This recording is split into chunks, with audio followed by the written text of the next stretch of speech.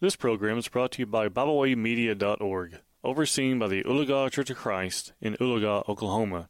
You're listening to Bible Basics with Mike Roberts. I want to welcome you to join us for another lesson in Bible Basics, and the topic of when you have to do it. One summer morning, as Ray Blankenship was preparing his breakfast, he gazed out the window and he saw a small girl being swept along in a rain-flooded drainage ditch beside his Andover, Ohio home. Blankenship knew that farther downstream the ditch disappeared with a roar underneath a road and then emptied into the main culvert. Ray dashed out the door and raced along the ditch, trying to get ahead of the floundering child. Then he hurled himself into the deep, churning water. Blankenship surfaced and was able to grab the child's arm.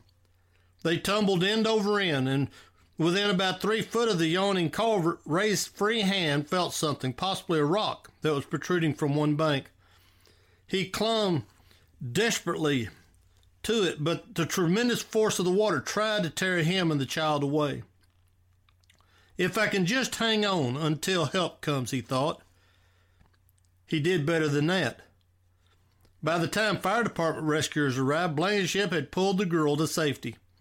Both were treated for shock, and on April the 12th, 1989, Ray Blankenship was awarded the Coast Guard Silver Life-Saving Medal. The award is fitting, for this selfless person was at an even greater risk to himself than most people knew. You see, Ray Blankenship can't swim.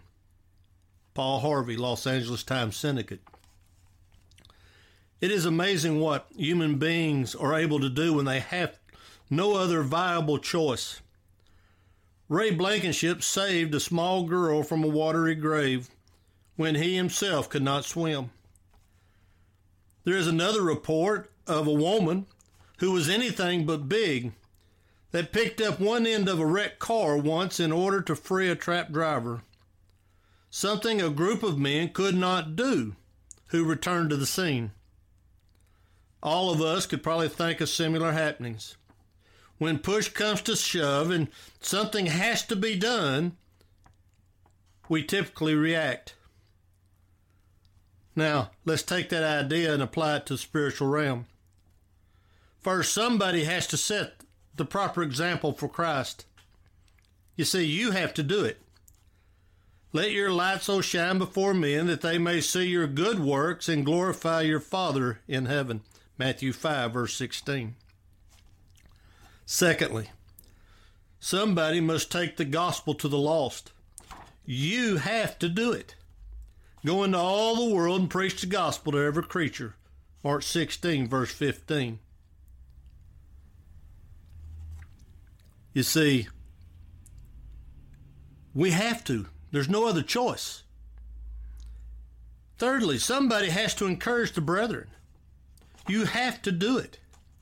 But exhort one another daily while it is called today, lest any of you be hardened through deceitfulness of sin. Hebrews 3, verse 13.